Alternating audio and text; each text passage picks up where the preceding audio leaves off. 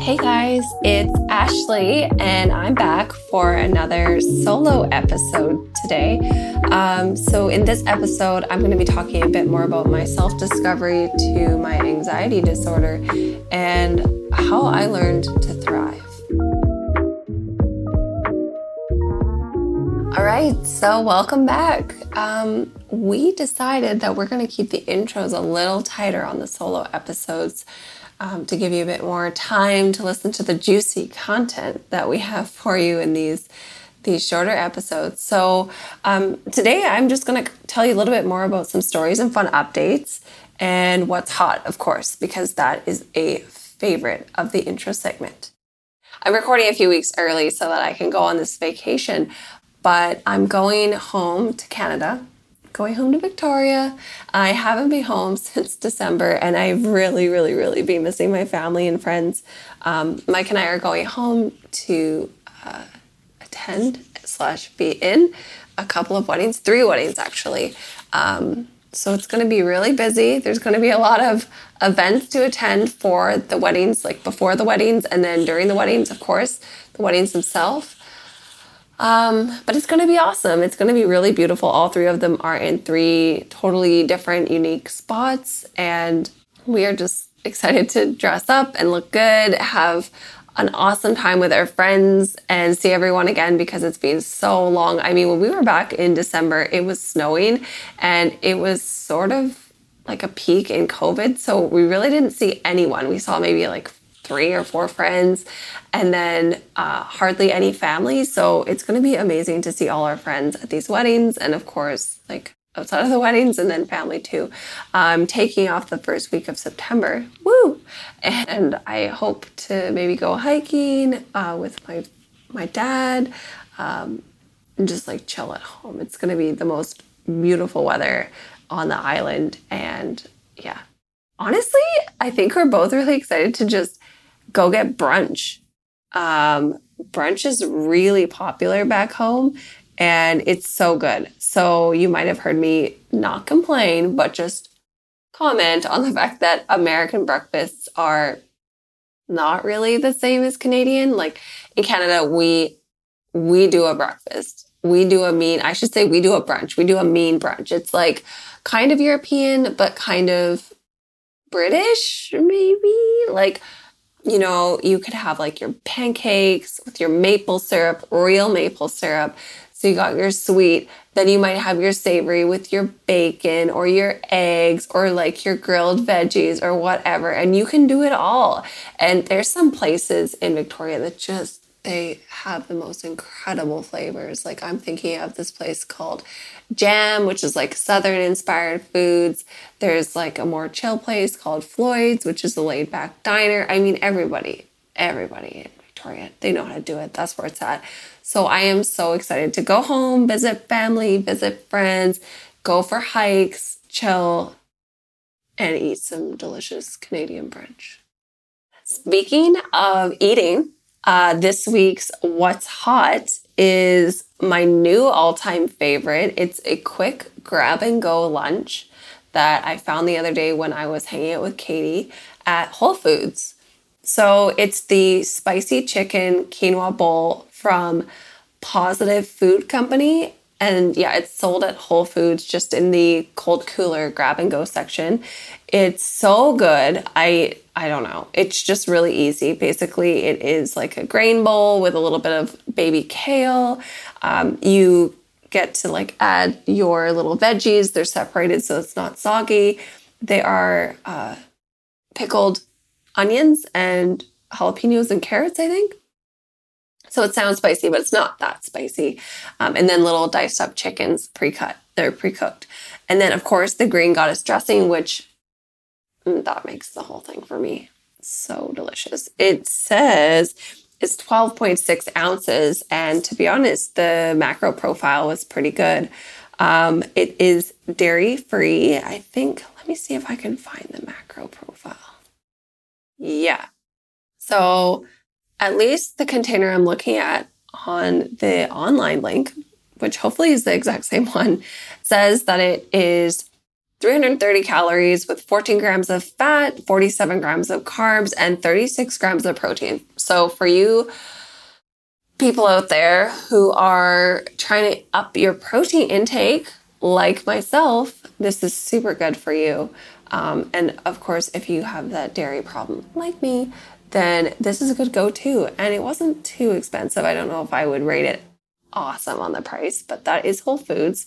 But yeah, that's a great go-to. And I am loving it this week. I am going to try to get as many of those as I can, stuff in my fridge, because I loved it.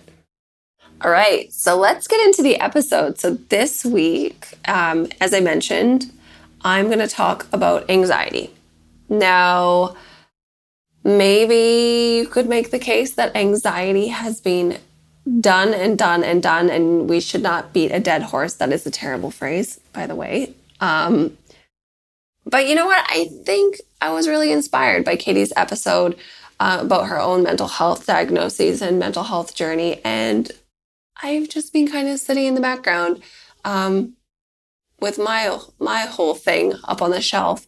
And I too have quite the journey to mental wellness. So in this episode, I'm going to try to give you a definition of anxiety and talk a little bit more about how that pertains to my journey to self-diagnosis. And then I want to really focus on appreciating the ways in which my anxiety have shaped me and made me who I am, just to kind of take a better spin, maybe not better, a more upbeat spin on anxiety, and then tell you a little bit more about how I think I'm thriving with my anxiety. So hopefully this episode will be uplifting, will be exploratory, will be interesting and enlightening for you to get to know me a little bit better, and maybe we can connect. If you're a person with anxiety, which I'm sure many of you are, maybe this one's for you. But also, if you just know someone with anxiety or you're just curious, maybe you can see something that everyone thinks is so common from a new perspective and, learn something new. All right, let's get into it. So, what is anxiety? I mean, if we're saying we all have it, then it's just a natural response to negative stressors. I guess that's true. So from my therapy days, I was told, and I've read on many self-help books and blogs and whatever, TikToks and Instagram videos, that really anxiety is a normal response. It's your body trying to increase your adrenaline, epinephrine, your response to be able to protect itself. It's a normal elevation of increased awareness of basically positive panic to help protect and get yourself out of trouble. Now that might be physical, like fight. That might be, or even fight or flight. You're physically trying to get away from a bad situation or a dangerous situation. It may be a little less obvious than that. Maybe you're having anxiety about an upcoming deadline, for example, and it's your body's way of reminding yourself that procrastination or poor planning or bad prioritization is not the way to do it, and you need to have a little bit of oomph to get going and get started on that task. So anxiety is, normal. We all experience it. It's part of the lived human experience. But what's not normal is anxiety disorders. So basically, experiencing occasional anxiety in life is normal, but people who actually have a characteristic anxiety disorder tend to have more intense or excessive and persistent anxiety. So worry and fear about basic things. So you're kind of having a hyperdrive. Your light switch is being left on. It's like the car is always running, no matter if you're using it or not. That anxiety response is there and it's ready to ramp up. Often anxiety disorders involve repeated episodes of sudden feelings of intense fear, terror, and often they can escalate pretty quickly into things that obviously, you might know this, are called panic attacks. So that's kind of just like the Mayo Clinic definition. Mayo Clinic also says that feelings of anxiety and panic interfere with your daily activities and are difficult to control. They're generally out of proportion to the true danger of the thing that you are having anxiety about, and they can last for, a time that is out of proportion to the thing you're fearing. People might avoid specific situations or specific events to try to reduce their anxiety. And these symptoms of anxiety may have been, dysregulated and out of balance as early childhood and can continue all the way through life. So I think there are 6 different types of anxiety, like social anxieties, phobias, OCD. I'm not going to focus on all of those because the one I've been diagnosed with is GAD, generalized anxiety disorder. I'm not sure that I totally agree with it. I think that, truthfully, my anxiety is more OCD-like, a compulsion to have perfectionism, but needing specific types of reassurance and having some physical manifestations of repetitive behaviors. So I don't know if the definitions are totally accurate for the lived experience of a person with anxiety, but that's just me. So generalized anxiety disorder is defined as persistent and excessive anxiety and worry about activities or events, ordinary or routine issues, and the worry, again, is out of proportion to the actual circumstance. It can affect how you feel physically. So as people say, like sweaty palms, racing heart, stomach issues, like these are physical symptoms of generalized anxiety disorder. And often what's, I think, most interesting is that it's like 2 sides to a coin. So anxiety on one side is almost always accompanied by some shape or form of depression. So depression on the other side of the coin. And that's so true for me. When I was growing up, I was either in a state of kind of frantic mania of creativity and excitedness and happiness and freedom. And just, if I wasn't in that state, I was just flipped completely the other way. Just angry, depressed, out of sorts, just like unable to connect with people. I mean, I think it was definitely the troubled child in the way that I, couldn't always vocalize all of the emotions and stresses that were racing through my head. And at some point, it's just so exhausting that it just kind of shuts off the other way, and then it leads to that depression. So I completely see my anxiety as 2 sides of the same coin. Anxiety on one side and depression on the other. Now, like a coin, or unlike a coin, I should say, it's not an equal flip. I think I definitely have an unbalanced coin that flips, anxiety up more often than depression. So I told you guys a little bit about fight.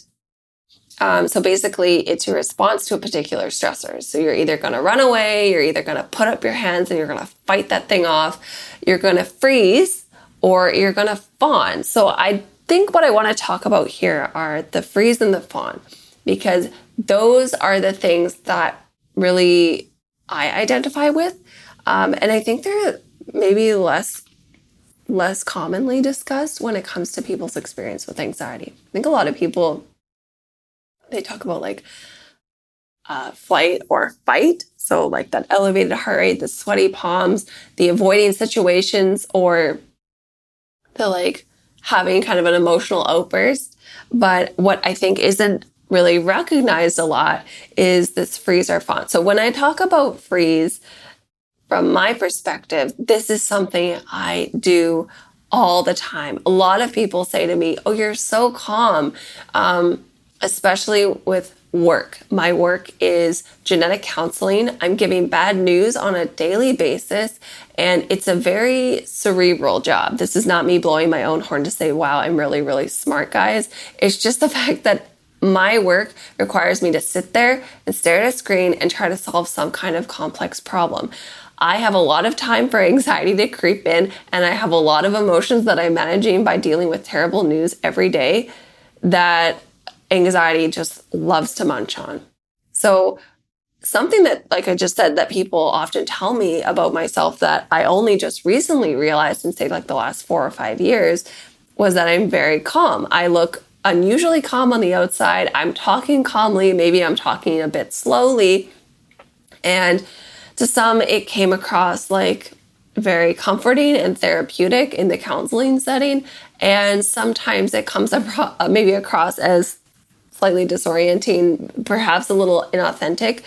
And I wondered why I was doing that. So I did a little bit of self-discovery work and realized that that's most likely my freeze response, which is my most common daily response to a problem, is probably to freeze and have an internal panic and do nothing. Don't get me wrong, I definitely have emotional outbursts and have more of a fight response where I'm like chatty and kind of freaking out and kind of trying to attack the problem head on. That's the perfectionism coming out for sure. Now, fawn is also one that I think got added to that list later on and is also a little bit less talked about. So that one is interesting. Now, I don't know if you've ever felt like you were fawning, but I certainly have. I'll tell you a little story. So at my previous job, I had a supervisor who was really intense. I may have talked about it on the podcast before, but basically it wasn't a good fit for me. The supervisor was really aggressive in their coaching, really just pretty much a toxic situation. And I just so desperately wanted to be accepted and praised for my hard work. And I wanted to have that person as a teammate rather than like, someone to idolize and bow down to and be afraid of. And so I think that what I did is I basically employed the fawn technique in my coping strategy. And that was to always try to be early, to look presentable, to compliment that person on their appearance and to try to get to know them on a deeper level and to be overly sensitive and caring and kind to that person in a way that kind of tried to bridge the gap and basically give the person all the things I wasn't getting from them to make myself feel better. And maybe to also try to dismantle their defenses a little bit and make me feel a little stronger and more in control. So that one's a weird one, and I don't hear that one being discussed very much. It'd be cool if you let me know in either the comments or on Instagram or anywhere if you are someone that experiences maybe one of these less commonly discussed anxiety responses. Because I feel like I'm maybe floating in space a little bit. These ones aren't as common. Interestingly enough, in some of my previous training as a crisis responder to sexual assault, we learned about how the freeze mechanism is basically the lizard brain. So they call it the lizard brain response, which is like the more primitive part of your brain taking over. And it's like, this is all you need to do. You just need to freeze and not be anything. Freeze, camouflage on the rock, and be a lizard. So I think that's a funny example. I thought I would throw that in there for you guys. So what would this episode be without a little touch of genetics? I could not talk about genetics. And I think it's interesting. So mental health is very understudied in the genetics world. That is probably because most genetic testing and most clinical care in the genetics world is only available for things that have large genetic impacts. So we're talking about conditions where, say, one genetic mutation or change, we call them pathogenic variants now, but to keep it simple, mutation is enough to give someone the disorder. So there are genetic conditions that require one genetic change, and that is enough to give a person a problem. There might be other conditions like Marfan syndrome. So people who are very tall and have connective tissue weakness, they're at risk for aortic aneurysm or dissection, and they only need one genetic change to give them that disorder. Cystic fibrosis, the two changes, a person with congenital lung problems and increased risk for infections. These conditions are good examples of having a change in your DNA that is really the only thing needed to give you that illness. It's something you're born with. It's something that's passed on through the DNA. And there's not a huge amount of environmental factors that are going to sort of change if you get sick or not. It's very simplified again, but you get the gist. Now, when it comes to mental health conditions, the difference is that they kind of work, they work in a way that we call multifactorial inheritance. This means that there are both genetic factors and environmental factors that put someone at increased risk.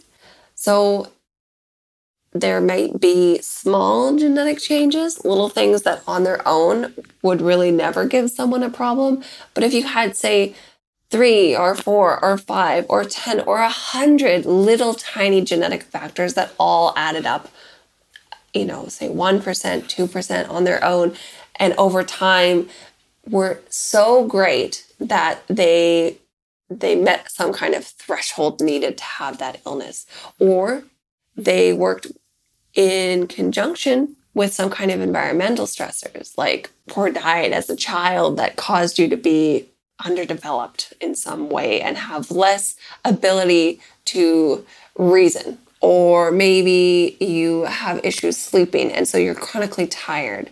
Or maybe your diet is just really poor in nutrients and so you're a little bit weak or fatigued and you don't have resilience. I mean, there's so many environmental factors. If we take those environmental factors and we count them up just like we would with the genetic factors and we add all those things together, those are all the multifactorial pieces that generally cause someone to present with a mental health condition. So when we're talking about genetic studies or genetic tests to see if someone has a reason for their anxiety, we don't really have a good test. We know that anxiety runs in families, and we know that there are little genetic factors and little environmental things that the families all share. Families often live together and eat the same foods, have a similar sleep schedule, are exposed to similar toxins and issues in their life. It's very hard to sort of suss it all out. The reason I talk about this is because I am so passionate about the genetics of mental health. And I think it's extremely understudied for all of these reasons that make it difficult. And I hope that one day we will get to a place where we can offer people solid genetic counseling for mental health conditions beyond just giving this explanation about multifactorial inheritance. So stay tuned, because that will come one day. But yeah, mental health is genetic for sure, but not completely. Katie, did you know one woman or person who bleeds will go through 150 kilograms or 330 pounds of tampons, pads, and applicators in their lifetime? No, I did not. And did you know 90% of them are plastic? Dude, that's really gross. I feel like there should be a better period product on the market by now. Well, there is. Meet Dame. Dame is on a mission to make periods positive and sustainable, accessible and acceptable. Their award-winning effective period care is free from toxins and single-use plastic. In 2018, they launched with their reusable tampon applicator in an effort to reduce plastic waste. In 2020, they dropped reusable pads, which quickly sold out during their first release. And there's now a waitlist for new products dropping soon. That's awesome. And right now, Dame is offering our listeners a generous 25% off your first order. Whether you're in the market for a sustainable period product or you're in need of a clean and consistent tampon brand, Dame has what you need. Now shipping to the US in over 200 countries. Dame is confident you'll love your new products. They even have a 60-day refund policy. Try Dame today at wearedame.co and use code COCONUT25. That's wearedame.co and use code COCOANUT25 at checkout. Now back to the episode.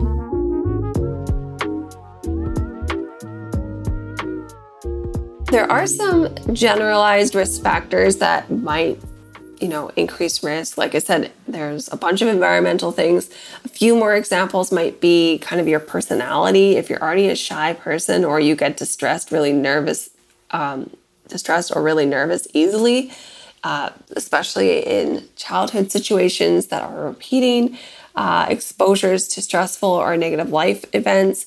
These can kind of be like your environmental triggers. There are some other things like other health conditions, like say thyroid problems or heart problems, that can be the more physical triggers to having some kind of anxiety disorder.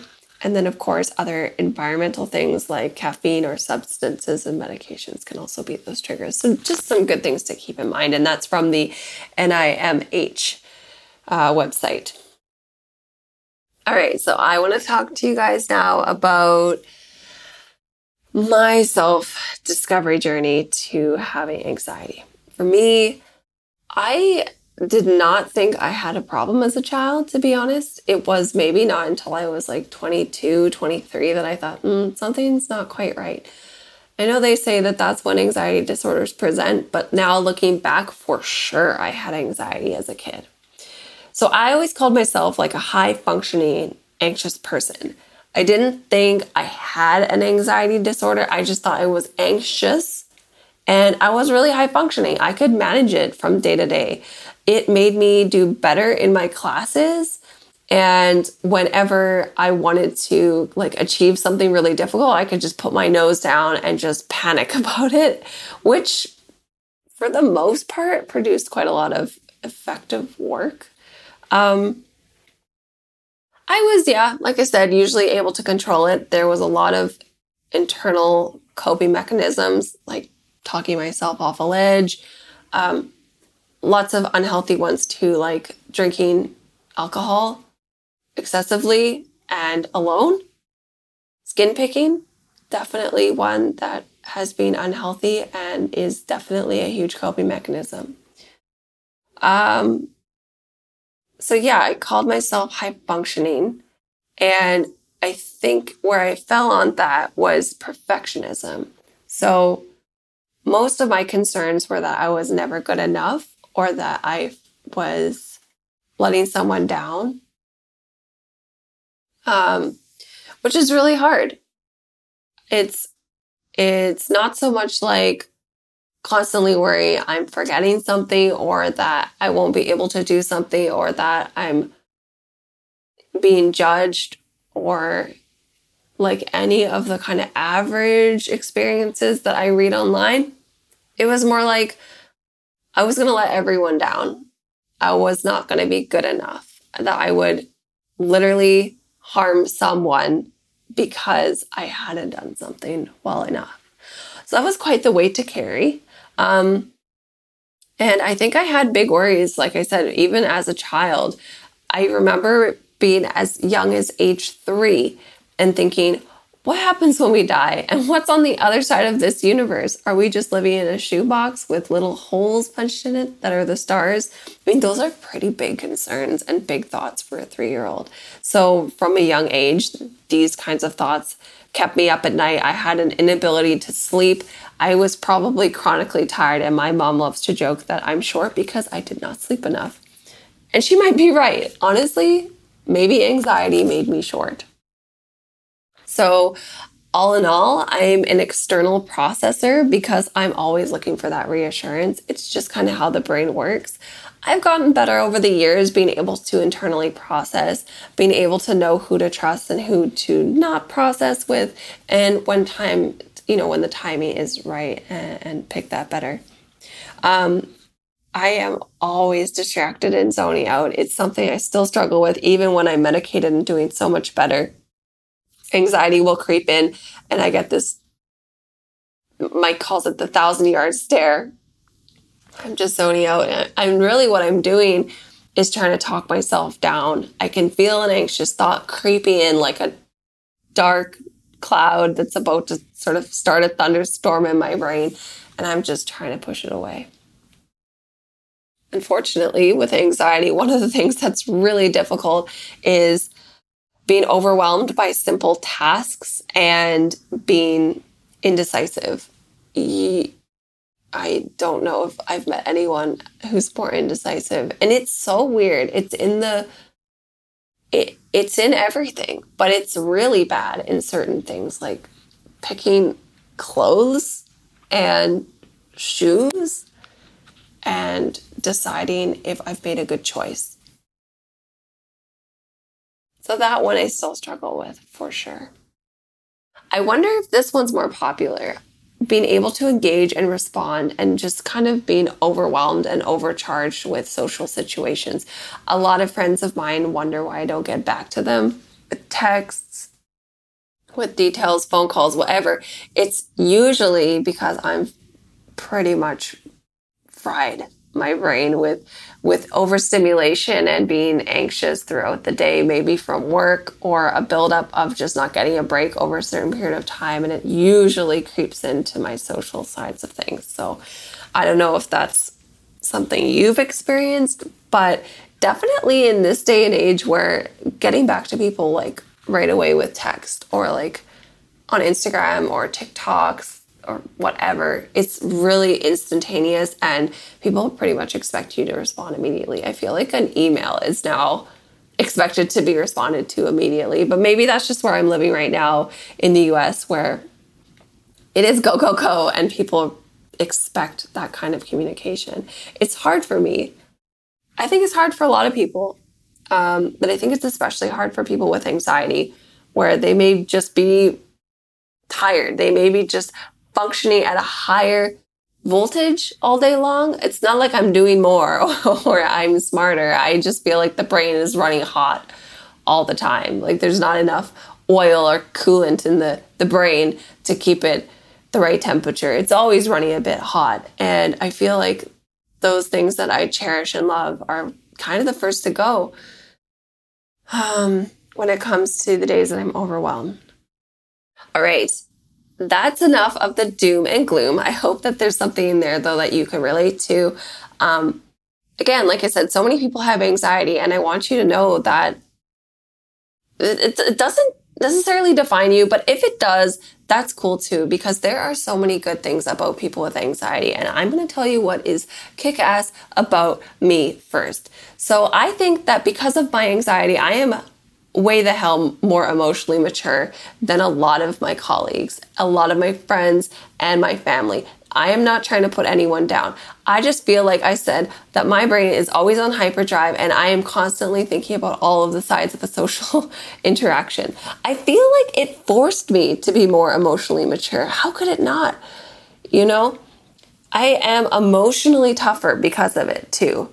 You know, if your brain is always working, you have got to be able to withstand that back and forth and that drama, that internal drama. There is always a movie running 24/7 in there. And if you can even function while that thing is on, kudos to you.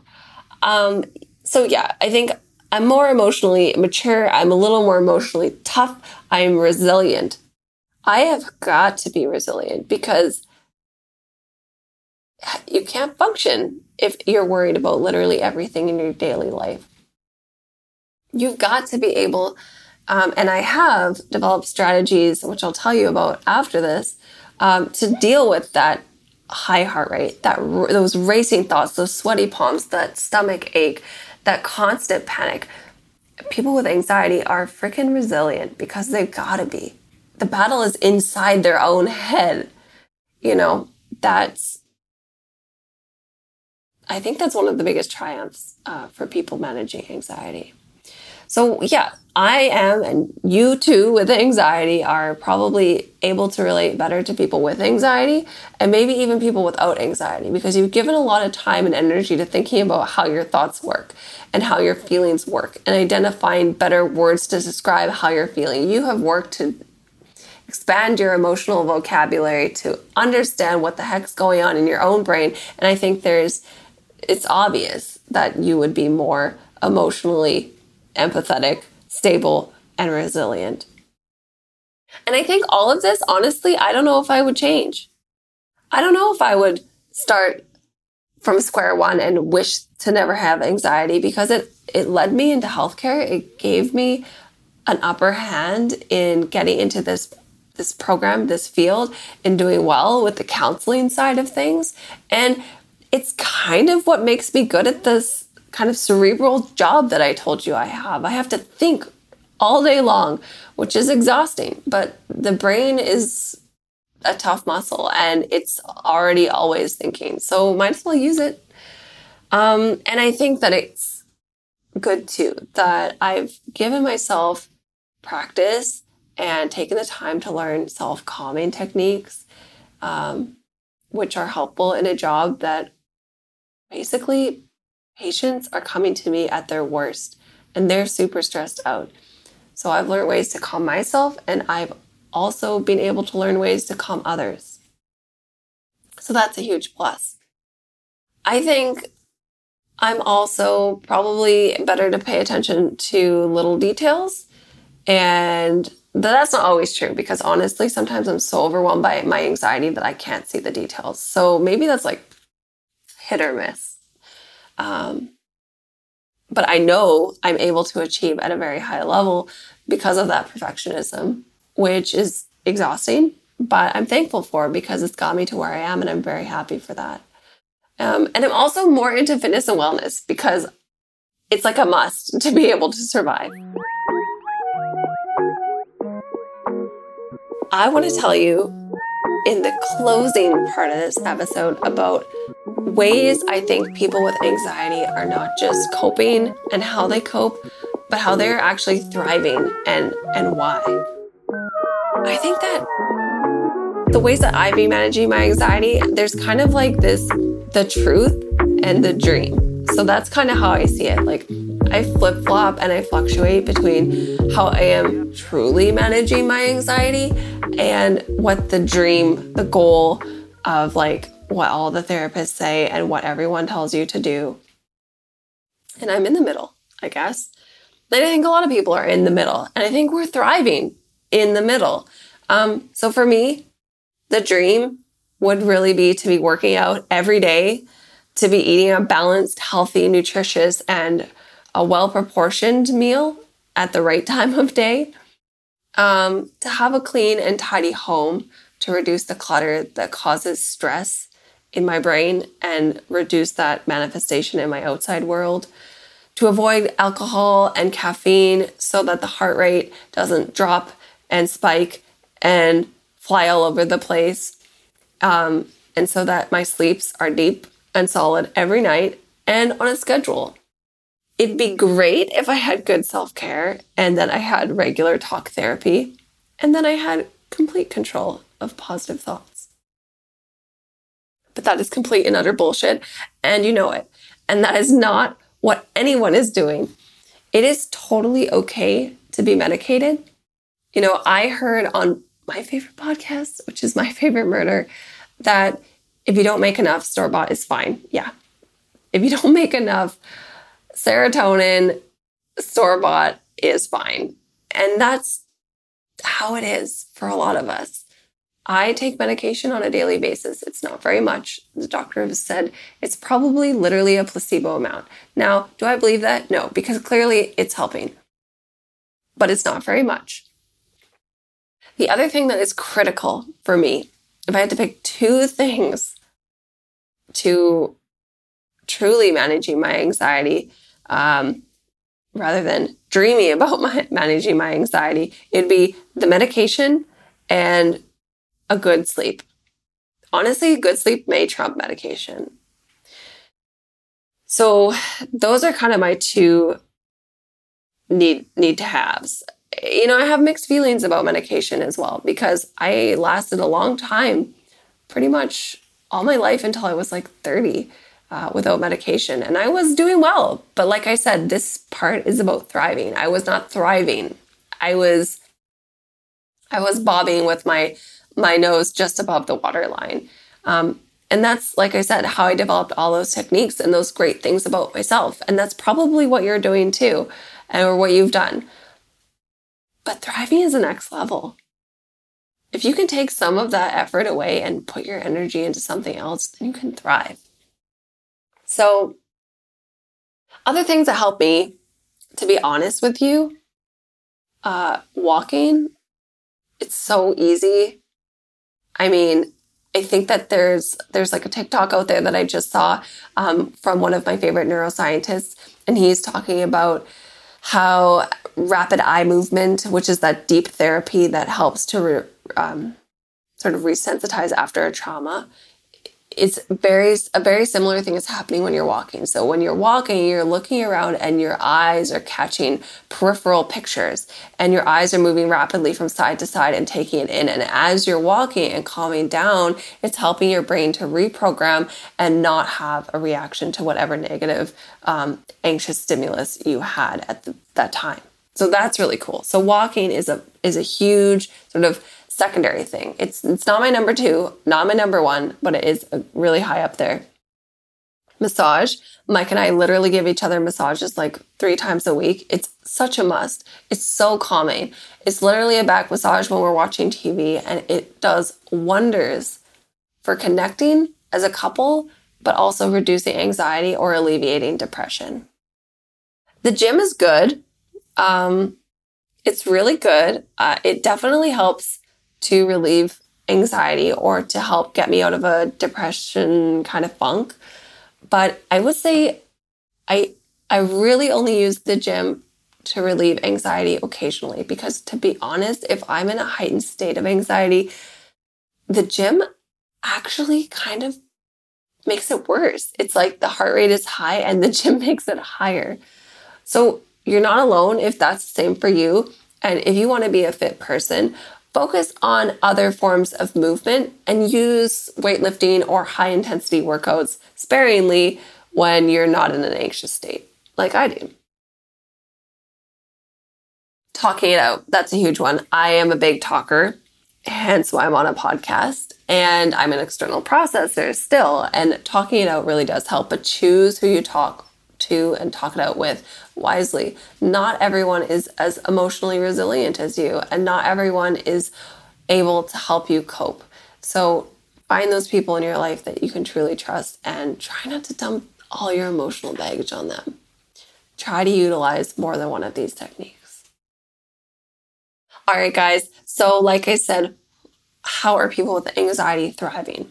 I've told you a bit about me. Now I'm thinking of other people that really inspire me. Some are family and friends, and some are just famous people with mental health problems. But I think something that everyone has that I can kind of relate to is that all of these people are extremely creative. They have an intense ability to think outside the box and think outside the average expectation or experience. So these people are so, I don't know, they just have this fantastic way of thinking about problems, and they're super creative, either artistically creative or just like creative with their problem solving skills. They have amazing troubleshooting skills, because that's just literally something they have to deal with on a daily basis. And they have an awesome ability to bounce back. So I think that people with anxiety, like, that's probably one really cool thing that makes them thrive. Like I said before, another thing is that people with anxiety are emotionally intelligent, probably above the average Joe, and that doesn't just benefit themselves, but it really can benefit others. So I think people with anxiety often get into fields like myself, where counseling or emotional intelligence is valued and helps other people. So if you're a person that is emotionally intelligent and you're trying to figure out what to do with yourself and you're working to manage your anxiety and you're at a place where you're choosing how to spend your time, consider using that super underappreciated and under-recognized talent that you probably have. And I think also number 3, so 1, 2, 3, my 3 big points. I think the third is that people with anxiety are extremely hardworking. Although we zone out a lot, although we stress a lot, although we might have fight, flight, freeze, or fawn responses that are not conducive to success in the moment, we are very successful people because we are very hardworking. Mental work is hard work, and we are so used to it. So people with anxiety thrive in a lot of ways. I think you should go out there, you should live your anxious truth and manage it in whatever way is best for you. It might not be the traditional way. So I've told you a lot about myself, and I've told you a lot about what works for me and what makes my anxiety tick. And I tried to kind of shine a light on why people with anxiety are so amazing and resilient, and how you can thrive with your anxiety and not just keep your head above the waterline. I think if you're a person with anxiety and that's where you're at, I want you to take this as your call to action to work on going from surviving to thriving. It's not something to stress about. It's just something to think about. Are you surviving your anxiety? Because if you are, that's incredible and you should be very proud of yourself. But now it's time to refocus and see if you can thrive. Look at the things that are amazing about you and what anxiety has given you, and reframe and reshift and start the next chapter. I'm so excited for you. And I'm so happy you guys tuned into this extremely personal episode about my journey to anxiety discovery. I hope it was helpful. I hope it was comforting. And I hope it was engaging. And I'm super happy you're here. All right, guys. We will see you next week, probably with a duo or guest episode. And I am excited to be back with Katie next week. We are also dropping some cool information coming this fall about some plans coming up. Like we said before, some rebranding, some reshifting going on. So stay tuned to get excited for that. And as always, if you like this episode, please review, subscribe. It really helps. And we appreciate it too, because it says that what we're telling you over the void of talking alone in your own home is landing and is heartfelt and appreciated. It helps us feel like you care, and it helps us know what else you want to hear about. So a review would be super appreciated. Thanks guys so much for listening, and we will see you in the next one. Bye.